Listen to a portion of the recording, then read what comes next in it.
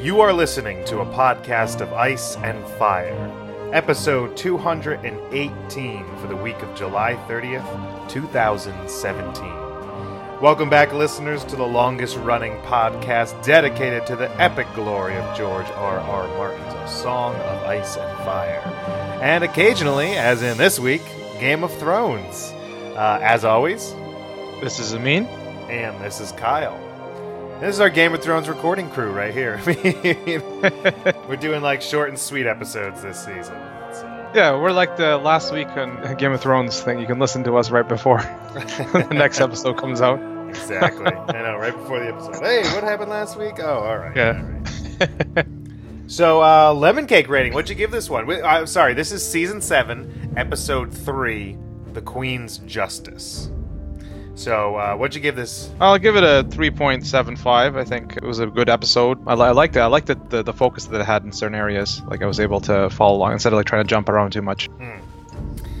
Yeah, I guess I'll give it 3 lemon cakes. I feel like that's what I'm doing all season. I feel like these episodes are fine. They're not like knocking my socks off, but they're also they're moving at a clip that I'm not really bored during them. So, I guess I'm going to give it 3. Yeah, sure. Go with that.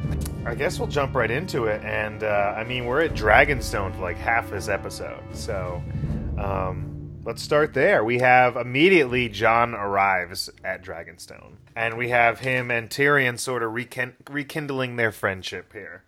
It was nice to see that they still get along. It's almost underwhelming how major this event is, but you might not notice it, right? Like these are meetings that we have never seen, something you've looked forward to in a long time in the books, and then you see it now. You have to kind of appreciate, like, wow, they're actually meeting. Yeah, years later. I like their interaction. It's so strange. I feel like if this were in any other season, like, them meeting would have been the climax of the episode. But because they're jamming so much into these episodes, these final 2 seasons, it's just like, all right, let's get it over with. Let's do it. Done. All right, next. They're like walking and talking. You can't even stand still and talk. We got to walk and talk.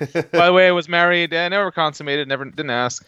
It's like a West Wing episode. This episode is written by Aaron Sorkin. There's walking and talking all over the place. That is a beautiful castle. I mean, it's part of that is a real location. That the bridge they walk has to be. That causeway. That causeway is awesome. Yeah. That's where you want to have your summer home. Yeah. And can you imagine getting attacked by an army there? Like, the army has to run at you, like, maybe 2 people wide. It's such an impressive castle. Like, I mean, even more than the books, because it's like, in the books, they managed to storm it, apparently. I was like, how do you storm this thing? You know, there's only that one way up there. Yeah. And is it more impressive than the amazing Highgarden Castle? Well, Highgarden was never meant to be... Well, actually, Highgarden maybe is meant to be beautiful, but it was never really meant to be like a stronghold compared to some other places. It's not... But it was meant to be more than 2 towers behind a couple trees. Well, relative... I don't know. Maybe we didn't see the rest of it. I don't know. So Tyrion brings up Sansa and jokes around, oh, I bet she misses me dearly. I think they just kind of put a kibosh on any sort of notion that... anything about the marriage is going to mean anything later. Like, they're just like, no, marriage doesn't mean anything. Done. Over. Yeah. Don't even talk about it. She was already married to somebody else, too. Yeah. So, then we have, while they're walking up, Melisandre is looking out from above, and Varys is kind of approaches her, and he's like, what's the deal with you and Jon Snow? Which we know how that ended. Yeah, well, I almost felt like he was going to push her off the cliff or something, but I was like, she probably would see that coming. It's not going to end like that. It kind of felt like, I don't know.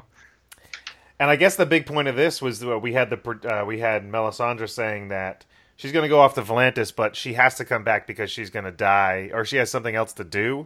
What'd she say? She has to die or have something else to do? She said no. She said both. She's got a role to play, but she's going to die here like you. Like, they're both going to die here. Yeah. Which I would understand Varys being like, well, yeah, no shit. I've been living here most of my life. Of course I'm going to die here. But yeah, Melisandre taking that out, which sort of unsettles Varys there a bit, I guess. Varys actually has a lot of scenes so far this season. Like, if you look at I don't know if proportionally, it just seems though he's building as a character. Yeah, he's ready to bring out Aegon for the show.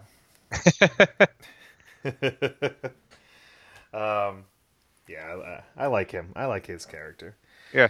And then we get the meeting, Daenerys and Jon, and we have this hilarious introduction with Missandei giving the 500 billion titles for Daenerys, and then Davos being like, "This is Jon Snow." and he's King of the North. Yeah. Yeah.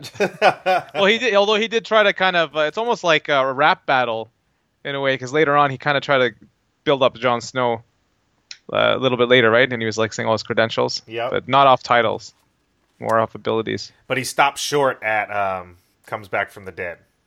Yeah, took a dagger to the heart, and then wait a minute.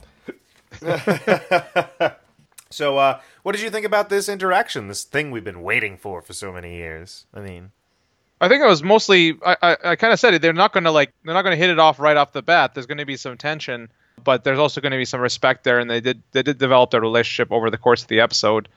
Although I didn't even think of it watching it, but you think Jon would have thought a little bit more about what he was going to say. He seemed like he was kind of improvising his way through through what he was going to ask for. Yeah, I guess it's kind of hard to plan. Sort of like Daenerys has the power, and I think Jon knows that.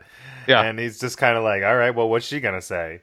Is she gonna ask me to bend the knee, or is she looking for an alliance? Or I think he didn't do horribly, but he finally got to the point. But he really and he did say you're better than Cersei. But you think he would have if she had agreed to help him, then he would have bent the knee? Like, you think he would have done that if she actually said I was going to help you? I don't think so. Then but do you think he should have? Like, if she actually was going to, let's say, like, I'm going to drop everything and come, like, with my dragons up north and help, but you must bend the knee to me. I don't think he could. I don't think he could bend the knee and then go back to the north and have anyone take him seriously. Pointed that out. Maybe he almost, like, said, it basically, like, the lords of the north would not accept you right now. Like, he basically said that. Like, which is true, right? It's too early for them to suddenly swear to this queen. Exactly. And they haven't seen her do anything yet. So, but I mean, Jon does see the dragons when he's walking up. Well, he should have. I mean, not that referring to Stannis is going to help much in the show, but he should say, like, to be the queen, you should first save the kingdom. Then you can be the queen. If you come up and do that, then I don't think there's going to be a problem. And then bending the knee to her. Yeah, but putting the cart before the horse here. We get kind of a recap of, like, the whole history of Westeros and everything almost. Or at least the history of within the books of, like, what happened with when the Starks went down there and the Mad King, and they sort of recap, like, everything we're supposed to care about. But they definitely didn't hit it off right at the beginning. And I think that would have been weird if they did. And you can tell, like, the only way I believe she's gonna let him remain, like, King of the North or something is she has to find out he's indeed a Targaryen. I don't believe she'll ever let Jon Snow remain King of the North. If Jon gets a dragon, then he's going to be King of the North. Well, I mean, but is he going to get a dragon? I don't know. I think so. So here's my question: is if all of a sudden one of these dragons, like, cozies up to Jon and Jon becomes a dragon rider, does that dragon all of a sudden completely stop listening to Daenerys or caring about her and totally sides with Jon, even in a possible confrontation with the other dragons? I think in a normal scenario, once they bond, at least from what we've seen in the books and, like, the World of Ice and Fire, then they just bond to that rider, and that's it. Dany can't ride the other dragons. She can only ride one. The one dragon, that's Drogon. But I think, like, Dany's a little bit, like, different, where this other dragons would probably still be hesitant to fight her, but it would be a little bit different. I don't know. It's hard to predict. I think most of the time, yes, they would basically just bond with the new rider, and that's it. And then they just give up their old friends and family, and they're like... But Dany's weird in the sense that she's taken care of all three from an early age. That hasn't really... I mean, she can't... I don't know if the show is going to go into, like, she can't ride them. Well, I think it's obvious she can't ride them. It's not going to have a scene where she's trying to ride three dragons at the same time. Yeah, but I mean, in the books, from what I took from the books is, like, once she rides Drogon, she can't... Like, let's say Drogon's sleeping, she can't then go ride another dragon. Oh, yeah. Like, it's not going to work. They won't, like, it would have bad consequences if she did try to do that. But. I don't know why. Like, is there some sort of magical connection, or they can tell? Yeah, that's a good question. I mean, but also it's not going to happen soon because from what we've seen from the trailers and the way it looks, like if he becomes a Dragon Red, it's probably not going to happen until next season or the end of this season. Yeah. So then Varys comes in and interrupts everything with the Ironborn attack news, which sort of splinters the conversation here. So we're going to follow right now. We're going to follow Tyrion going up to Jon on the cliff, and the Broodfest 2017. Where the hell is Ghost? I want to see Ghost. Yeah. I don't think. Well, he wouldn't have brought Ghost here, though. I guess, right? Like, how would they be like? Give up your weapons and your direwolf, like. Well, then Daenerys would have been like, "Well, you got a big wolf. I'm just gonna bring my dragon." Yeah, in I guess it'd be more respect. Yeah, he would have earned some more respect to get a direwolf with them. I keep forgetting that in the books right now that Jon also has a talking bird on his shoulder. Imagine if they tried to do that in the show. That would be. Yeah. Did they have Mormont's Raven early on though? I feel like they might have had a scene when he was feeding it or something, but I don't remember. I feel like he was in it earlier, but he definitely has not become Jon Snow's Raven. Yeah.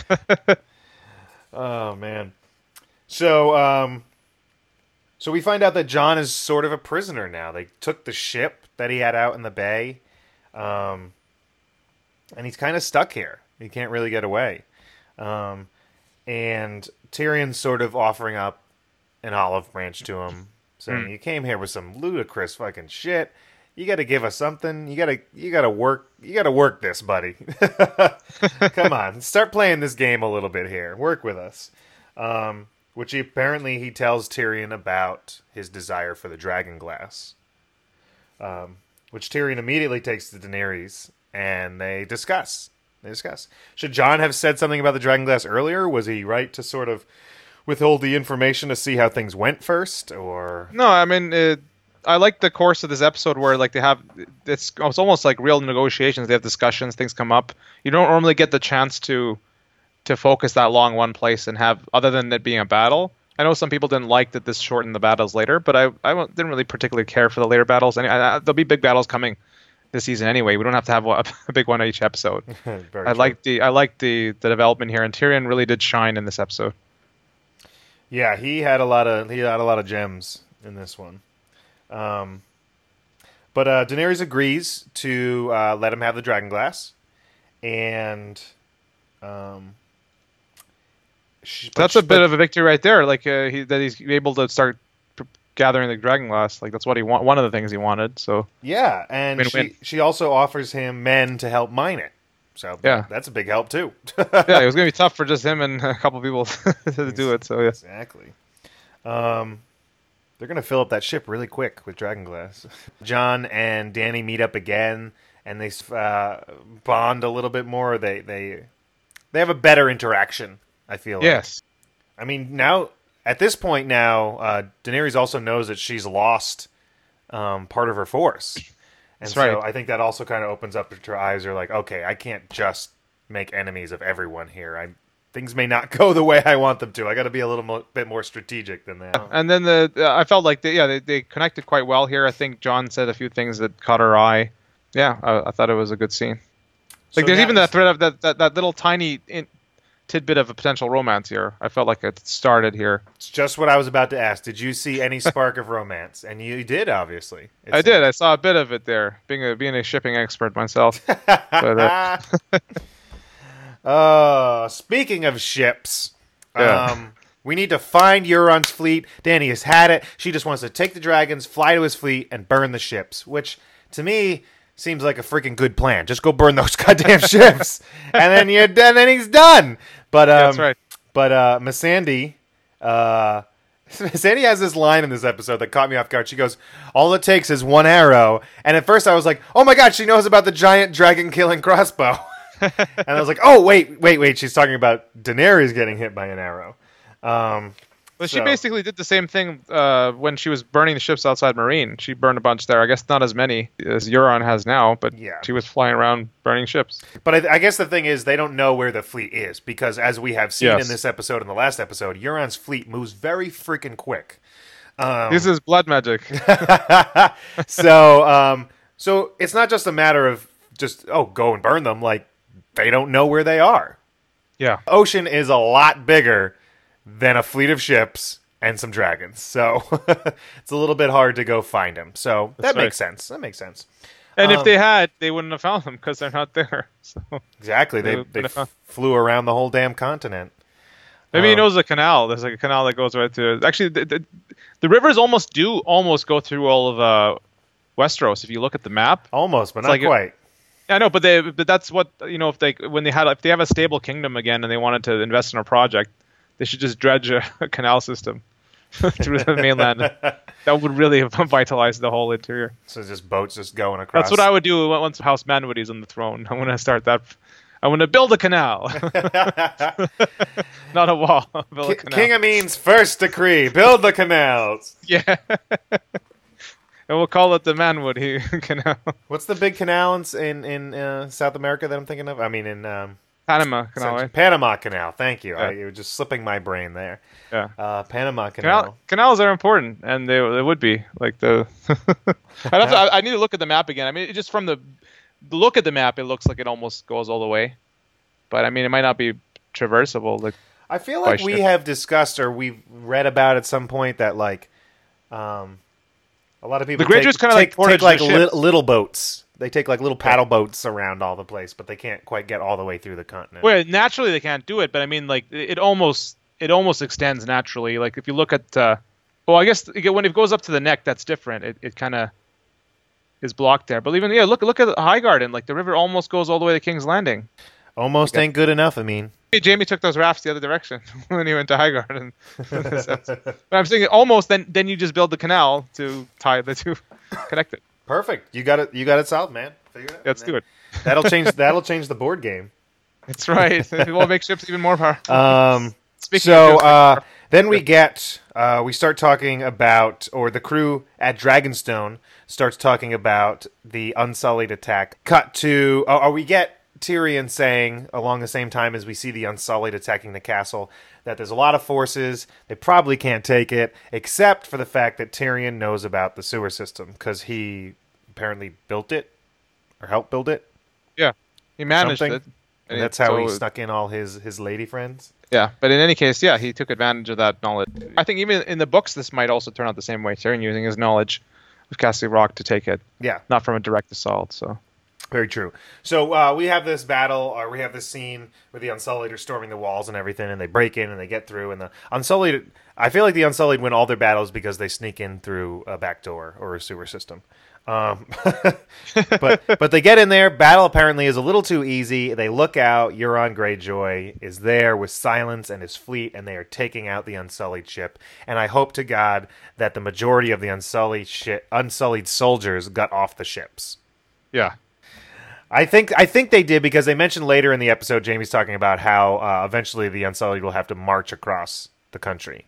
He didn't really even mention that like we sank like most of the Unsullied themselves. No, they took out the ships, but most of the men were landed already, I think. Who is with Grey Worm? Is Grey Worm now in charge in a castle in a world that in a land that he knows nothing about? Like he's gonna be like, yeah, we got to march across. He's gonna be like, I don't know where to go. He's like, I don't have no idea what direction I'm supposed to head in here. I mean, I'm sure he's probably studied the maps of Westeros before he took off because he's a good soldier and stuff. But he's in a strange land, and apparently he's in charge. Do you think Do you think the Maester of Casterly Rock will help him? Well, he's bound to serve whoever's at the castle, so I think he will. Even if they're Unsullied or not of Westeros? Yeah, well, because if helping him will help the people that are there. I mean, there's still civilians there, right? Or there should be. It's not just it's overlooking Lannisport, which is where most of the civilians are. So yeah, the Maester will help him. Awesome. So we see that most of the Lannister forces of the 10,000 men that Tyrion claimed there have left, and they have left a while ago, and they've marched on Highgarden, which falls way too easy for my liking. I know. Once they got Randall on their side, that turned most of the lords against them, right? So that was the whole thing, that they switched everything over to Cersei, I think. But yeah, just think it's so weird because last season the Lannisters are like, hey, the Tyrells, we need you. You have the strongest army in Westeros. We need you to come to King's Landing to take care of the Sparrow problem that we have. And now a season later, it's like, oh, the Tyrell forces, they're really not that strong. It's like, what? Make up your mind. I'm confused here. Well, I don't know. In the show, the Lannisters actually have more. I think we talked about this before. I mean, they lost some. Yeah, well, then why didn't the goddamn Lannisters bring their forces to take care of the Sparrow problem? Or were they just... He was just using the Tyrells. He's like, we're not going to put our people in trouble. I could see that. That is a good point. That is a good point. At that point, when Jaime was trying to get the Tyrells, why didn't he use his own army? Yeah. Yeah, that was a little bit I feel awkward. like they're changing too much of the story here to be convenient for shit. Like, we have that scene later on. We'll get to it. We'll talk about that. But it ultimately... Make a note of that. We'll be back. The fundamental problem of this season, it all goes back to the point that Dany was so powerful at the end of last season. And we thought maybe half her ships would sink just off screen to a storm. Yeah. Well, that storm has a name, and it's Euron Crowseye. Yeah. No shit. That's a line from the books, I think, basically. That's paraphrasing a line from the books. I kind of love how he is just kicking everyone's ass. I'm like, oh shit, man. He is. It's like, why? And then Cersei is like, after the war is finished, we're going to marry. It's like, huh? Yeah, that's what that's what I'm hating. Now that we're past the books and stuff, I feel like the show writers are just like, oh, well, we're going to write whatever we want that's convenient for us in the show and just kind of throw out the whole history that we book readers, show watchers have grown to love stuff. I mean, I'll bring it up right now. Later on with the Iron Bank. Apparently, in the episode, they talk about how the Iron Bank is like, they've made so much money off the slave trade, except that Braavos was founded by runaway slaves, and that doesn't work. They don't do slavery in Braavos. That's right. They're entirely anti-slavery. And you could say that, well, maybe in the show they didn't do that, but in the show's extras, they actually talk about the same thing. Like, they accepted in the DVD extras that Braavos is anti-slavery. Yeah. So it just seems dumb. Unless you always have to try to, like, you end up in the point of justifying. Although this scene, maybe you could read it. Maybe when Cersei says that, that's wrong, and he just plays along with Cersei. He doesn't want to contradict her. It's like, well, actually, we're not invested in slaves. But it seemed like he almost took it as a point. But no, he says, well, the slave trade has definitely taken a downturn lately. Yeah. It's like I mean, there's ways to read it like to justify it, but it's like, why bother? It's just sloppy writing. It is. It's them. They don't have the books now, so they figure they can just write whatever the fuck they want. They're treading water like Theon. Well, not treading water. They know what they're doing. They're doing some backstrokes, which I don't entirely hate, actually, because the more it changes from the books, the more I kind of like it at this point, because it's just its own thing. Okay. And it's separate from the books. But, like, this is the problem. This is why George is taking so long to write the books, is that he fact checks. And he goes, all right, I want to write this. And then he calls up Elio, and he's like, hey, was Braavos into the slave trade? And Elio's like, oh, no, it was found. And he goes, oh, that's right, thank you. Okay. And, like, then he has to rewrite the whole chapter because he messed one little thing up. And that's why it's taking so long. And the writers are like, man, whatever. The show writers are like... Fake news of Westeros. That's what it is. And George has a journalistic background. He actually does a real... I'll gladly wait if it means I'm getting a thing that makes sense with everything else that's been written. Anywho, I'm going off on a little keep in mind that the Greyjoys, both in the show and books, like, lost a lot of forces in the north, and yet they seem so powerful. And I know it's mostly that they have ships, but they have the men to man the ships too. Like, they have a lot of men to man that 1,000 of ships. Yeah. So it's like wow, what? Then they like had trouble in the north. Like, I guess it makes sense because the north is more land based, but they're really powerful. They've upped the Greyjoys a lot. But the other part that's kind of interesting, though, it really is kind of like Game of Thrones, the board game right now with all these ships and then Lannister. Greyjoy alliance. I totally sent a tweet to you that I was like, hey, if you own the sea, you know the board game. If you own the ocean, like, you are in a power position in that board game. That's right. And Lannister, Greyjoy is a good alliance, but keep in mind that Greyjoy often can backstab Lannister for a big win. So let's see if that happens. Yeah. And if there's going to be a big backstab here. And now the Greyjoys pretty much own the ocean. Yeah, they took a lot of... Like, what's her remaining fleet? Not much, right? Like, the rival Greyjoys are gone. The Targaryen fleet is all gone. Like, Daenerys is back to having no ships again. I guess I think she has some ships... at Dragonstone, because they kind of mention it, but... Well, yeah, I'm sure she has some, but she's lost most of her fleet, I gotta assume. To take that many Unsullied over must have been a big chunk of her fleet. Right? Yeah, that was a big fleet out there. Shit. Yeah. But anywho, Jaime and Olenna. Oh man, Olenna dropped the mic. She gets the last word here. This was an awesome scene. I dug this scene. What Diana Rigg? Oh man, way to go out. So good. So good. I love that nobody knew that she killed. Like, she kept that secret. I think that's that's so cool. I wasn't sure. There was part of me at the end where I believe that I thought that Jaime had like fed her the poison was the strangler, like she had used on Joffrey. Oh, yeah. And she was going to say, tell Cersei I want her to know. And I thought for a second Jaime was going to go, she already does. And then, like, Olenna was going to start choking. Yeah. But not at all. No, her secret was kept. She got the last word, and Jaime stormed out of there. And that's going to change the whole relationship between Jaime and Tyrion. Because Jaime still believed that Tyrion killed Joffrey, right? That's right, yeah. So that changes that up. So far, Jaime, I mean, I guess because Tyrion's gone with Dany, that's kind of soured their relationship, but their relationship seemed a little bit better than the books because there wasn't the whole Tisha thing and all that. Yep. And he did still free. He still freed Tyrion even after Joffrey was dead. But then Tywin died, so that's not going to help with Tywin dying, if that matters as much to Jaime. True. Awesome. So yeah, she goes out, but she gets that info to him, and then he storms out. So yeah, it was a good scene. He's out of there. Oh, then they also get the Highgarden gold. Which they need, right? So that I assume that's what Cersei is going to use to pay the Iron Bank with, which she promises. Yeah, because to give me a fortnight to collect it basically, and then use it. But the question is, will she actually get that gold? That's to be seen. Why, you think the Lannisters are going to get intercepted or something? Seems that might be a possibility. Dany's got to do something at this point. She's probably going to be more offensive now, and they got to. But that's the thing too. They don't know where the Lannister army is. I mean, this probably happened quick. Maybe. Did she get a Raven out? Yeah, exactly. Highgarden. Yeah. I mean, in the books, Highgarden probably would have got a Raven out. But but also you have archers that are there and they shoot down the ravens. So possibly the Lannisters have good archers. They weren't exactly. I mean, they were coming with at high speed, but they were still. You think she could have got? I guess she didn't want to get away. What is she going to get away to? She has nothing to get away to, really, right? She has no family, nothing. She probably just didn't care. But oh yeah, Olenna didn't care. But I mean, to get the Raven off and be like, "Hey, the Lannisters are over here. Come burn them," which is what she wanted her. Which is what Olenna wanted Daenerys to do anyway. Yes. Like, hey, I'm not going to survive this, but they're here. Fly over here and kill them. And I don't really care about my castle anymore. My family's all dead, so burn that too.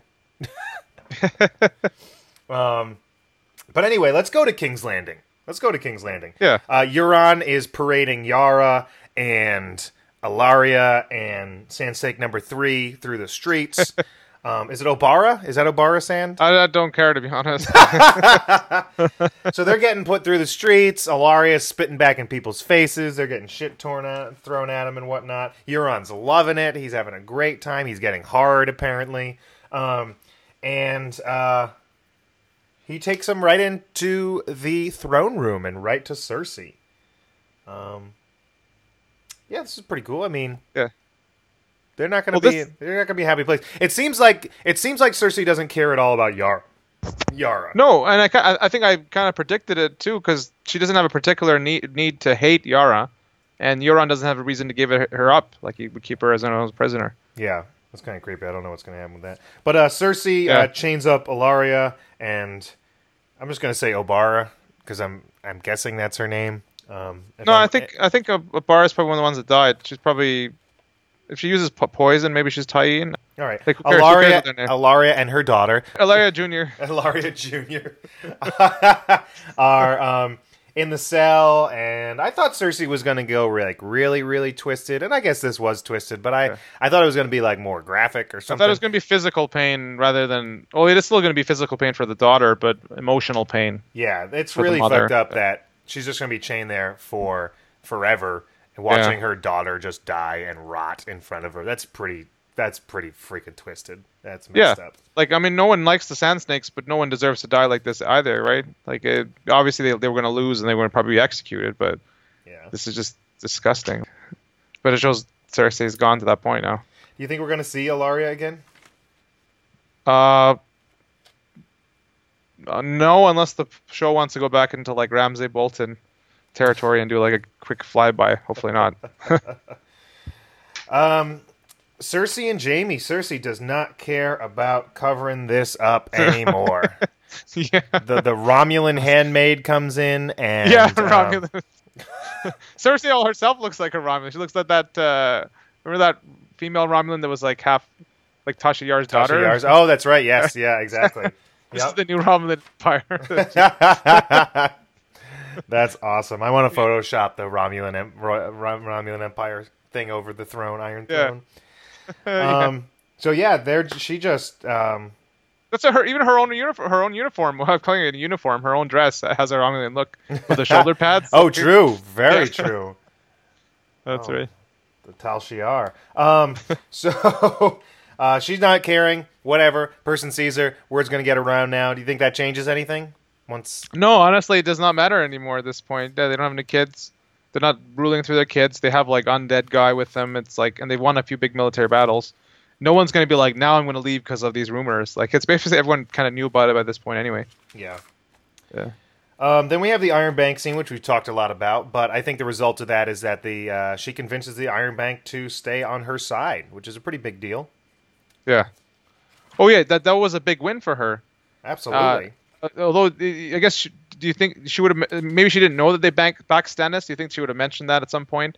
Didn't actually openly say that they backed... Like, he wouldn't bring it up, obviously, but she didn't bring it up either. They probably secretly backed Stannis.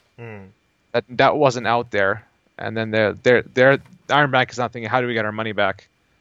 And so far they picked well. Like, if they do get that gold, that's a good pick. They get all that gold back. Yeah, absolutely. Yeah. So... a good scene. I mean, I like that scene. Yeah, I enjoyed that scene too. Mycroft from Sherlock. Good stuff. It was good to see him again. He's a fine actor. That worked out. I was like, I liked it. And Cersei was convincing. I think Lena Headey did a great job acting that scene, and it was good. I liked it. Yep. So we go to Old Town, where apparently Jorah is cured. Not with, I thought it was dragon glass like paste or something. I don't know, because maybe it was, and we just don't know. We don't know what was it, but I don't think it was. I don't think it's in the list. They don't even care. They're just like, oh god, we don't need Jorah to have this anymore. All right, well, we'll change it up. Yeah. But it's weird because now Jorah, I mean, a huge part was that Jorah couldn't go back to Westeros. Yeah. Because he's exiled. But now that he was sick, he came back, and now he gets to hang out there because he was sick.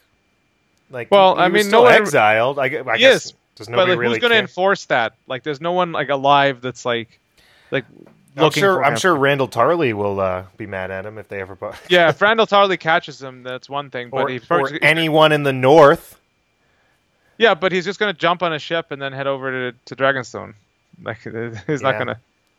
I guess so. He'll wave down one of Euron's fleet and he'll hitchhike part of the way, or ship hike, and then jump off and swim. It just seems so weird that it was that easy. Like, why do you even have it in the first place? Yeah, then have him come back. Yeah, I don't know. Like, I don't know. Well, it wasn't physically easy. It hurt like hell, but it just story writing wise, it just disappeared. Yeah, it was. Yeah, I don't quite understand what the point was, but maybe the fact that he met Sam will help a little bit later.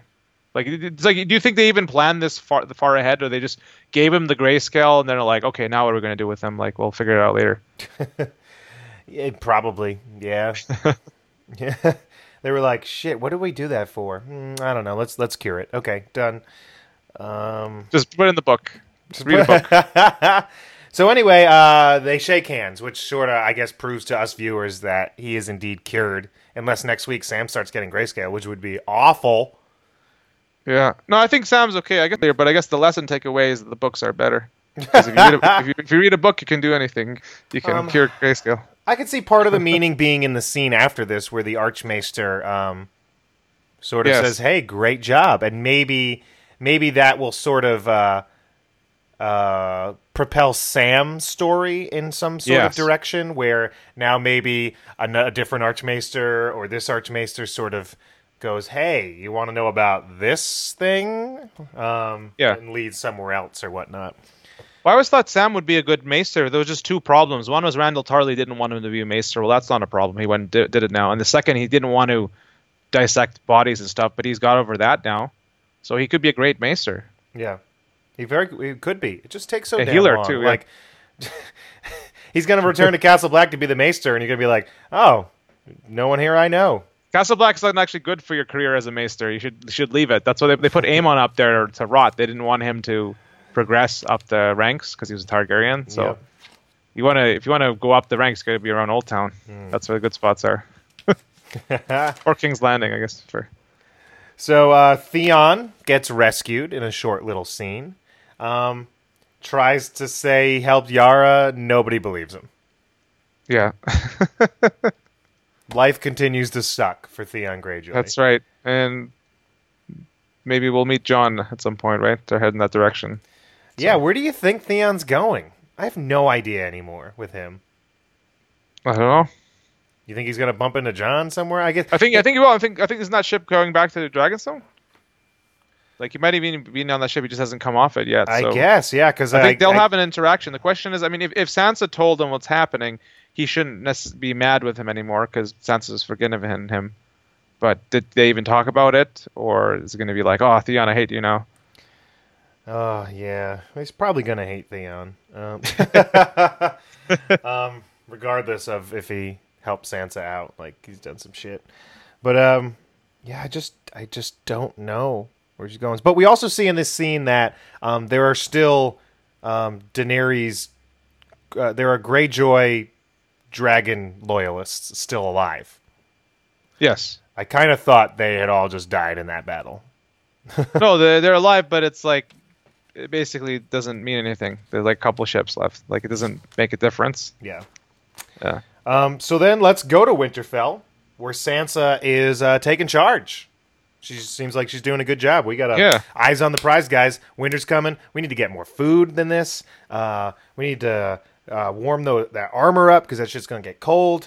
She's like, we need to everybody needs to give us their grain, which seems kind of terrible to her people. To the other castles, they're like, hey, give us your grain. We're important. We're more important than you. But her reasoning of explaining it wasn't horrible. Like, at least. What's her reasoning? What's her reasoning? Her reasoning is that, like, if the wall falls or something, everyone's going to run to here anyway, and then they're going to leave behind the grain. Like, it's centralize it and have one main area, like when you transport it. Is that true? Is everybody going to run to Winterfell? What if the wall falls and they decide to, walk over near the coast? That would be a mistake because you'll get killed. If the wall goes down, like they need to wait. The others are gonna get killed if they walk along the coast. No, the people are gonna get killed. Like, if the wall falls and like the North's invaded by the army of the dead, like, where's the next rallying point? Is Winterfell. Yeah, but what if the others just go around Winterfell and go somewhere else? I guess that's not the point. The point of the others is that they're gonna go destroy everybody. Yeah, so they're not gonna skip. I guess if everybody was hanging out in Winterfell, that's where they would go. Yes. True. Yeah. They're also going to put most of the army there, so that probably most of the fighting men are going to be there. Like, there's not going to be that many people out. There's going to be civilians, but they do need the food. I don't know. The overall point was that she's working at ruling and seems to be doing a good job. Everyone approves it, right? So yeah, it just seems strange. Like, was Ramsay not preparing food for the winter? He didn't seem like the type to be good at these kind of things. No, you don't think so? I don't know. He seems like a clever guy. I feel like he would have been like, yeah, hey, I want a lot of food. Let's do this. Well, they had food. They had food for a year. He just didn't think ahead of that. He doesn't. He seems to me a bit more clever than... He is more clever. Oh, he's far more clever in the show than he is in the books. Yeah, it's a different character. Okay. So, Littlefinger talks to Sansa. We got a short little scene with him, but I like this scene, telling her, like, don't look at one thing. Plan for everything, always. And I think that is solid advice. Solid advice. That's what he does, too. Yeah, he reveals that that's the way he plays the game. But you can't predict everything, which is what the next scene says, like shows, right? Yeah. So Bran arrives. He is high as a freaking kite and doesn't care about anything anymore. Very touching reunion. Very touching. God damn it! Hug your sister, Bran. Your arms still work. Come on. No, but Bran, that's the point. Bran is beyond that. Like, Bran is so beyond that now, man. Bran is just like another level. He's like ultra Buddhist Bran now. He's like... He's so beyond that, man. Like, totally, man. Yeah. Yeah, he's been smoking the werewolf. He's been smoking those werewood pipes. Leaves, yeah, the werewolf leaves. Jesus. So we get this reunion. Sansa's very excited. Bran, like you said, beyond it. And then we have this scene where they're chilling in the Godswood, and they establish. I took a photo of that tree, by the way. That tree was at Comic-Con, but oh, was it? Yeah, in the experience. Remember, oh, that's right. Yeah, there were a couple werewoods there. Absolutely. I might have some pictures of those. I'm looking to post those. We should release them with this episode. Absolutely. I'll send them to you. So, we have it established right away. Sansa, and this is a little weird to me because Sansa's been like fighting for it for the past couple episodes, and now she's like, "Oh wait, here's the oldest living son. You can have it." And it's like, wait a minute, Sansa. No, isn't this what you and Littlefinger have been like wanting? But like, it was she said it very grudgingly. Like she didn't want to say that, but she had to test the water. Like if it's going to come up, she might as well test the water now, right? I guess yeah. I mean, might as well, yeah. But really, she didn't seem grudging to do it at all to me. It seemed like it was so simple. Like, yeah, the last living son, it's yours now. And Bran's just like, I don't want that shit. I can't be Lord. No, I can't be Lord of anything. I'm the three-eyed raven. And then he ends it really creepy. Raven or is it three-eyed crow? Raven is the show. Yeah, Raven. Three-eyed crows in the books. Yeah. Okay. Yeah. And then he ends it really creepily by bringing up her wedding to Ramsay. Yeah. And it just kind of goes to show how detached he is because he's like, he brings up this, which is probably the worst night of her life. And he's like, you were so beautiful. And she's like, what the fuck? This kid is fucked up. Yeah. Like, he needed to give an example to show that he has ability to see things, but why this one, right? Like, well, I think it also need to show that he's like, doesn't really care anymore. He's like... Yeah. Oh, that's what the scene is showing. Yeah, that's right. That he's just... Beyond, like, niceties of, like... He's kind of like a Vulcan now. He doesn't have the emotion. That's right. We have a Romulan on the throne in the south, and then we have Vulcan. He mind melds with the tree, and he sees everything, but he has no emotion about it. No emotional resonance, Yeah. And then, I guess... I was going to say, what's the USS Enterprise? Hopefully not Silence. That's more... that's like the Defiant or something, That's right. Yeah, Silence is Defiant. Or it's the Borg Cube or some bullshit. Oh, man. Cool. So, that basically wraps up the whole episode, man. We got through it. Yeah, it was... despite whatever problems there are, like it was an enjoyable episode, so... Yeah, I'm having fun flying along with it and moving and just kind of chugging along and pretty cool. Oh, I also sat in that Dragonstone throne as well. They had that as well. I remember they did. Yes. Yeah. Got a picture of that too. Yeah. I think I saw a review somewhere where it's like they waited years for Dany and Jon to meet, and then Dany had a bad hair day. I'm like, what? It didn't seem like a bad hair day to me. I guess I'm not that judgmental for that. Really? She looked fantastic. Yeah, I thought she looked good. But, and besides, it's a wig. How can she... Bad wig day? Jon had better hair. No. I guess she slept on her wig funny, and Yeah. So anyway, thank you guys so much for listening to this episode of a podcast of Ice and Fire where we discussed The Queen's Justice, Season 7, Episode 3 of A Game of Thrones. Make sure to follow us on Facebook and Twitter at a podcast of Ice and Fire. Join the forums, join the discussion. We'll be back again next week, and until then, take care. We'll see you next time. Melisandre does mention I've brought ice and fire together. So I guess that's what she's viewing, Jon as the ice and Dany as the fire. Exactly, yeah. Like any guesses we had from the books, I guess it's just like, all right, yep, they are ice and fire. Yep, indeed. Yeah. I mean, there are many instances of what that could be. Like Jon himself is also ice and fire. Exactly, Jon himself is also ice and fire. So this is just her interpretation of it. But she wouldn't know the other answer, right? She wouldn't know about Jon's lineage. So unless she saw it in flames. And like R'hllor, or the Prince That Was Promised versus the Night King, that's also an ice and fire battle. Yeah, that's right. Yeah. Okay, cool. So you'll send me your copy? Yes, I will. I'll send it to you, and have a good one, dude. Cheers. Peace.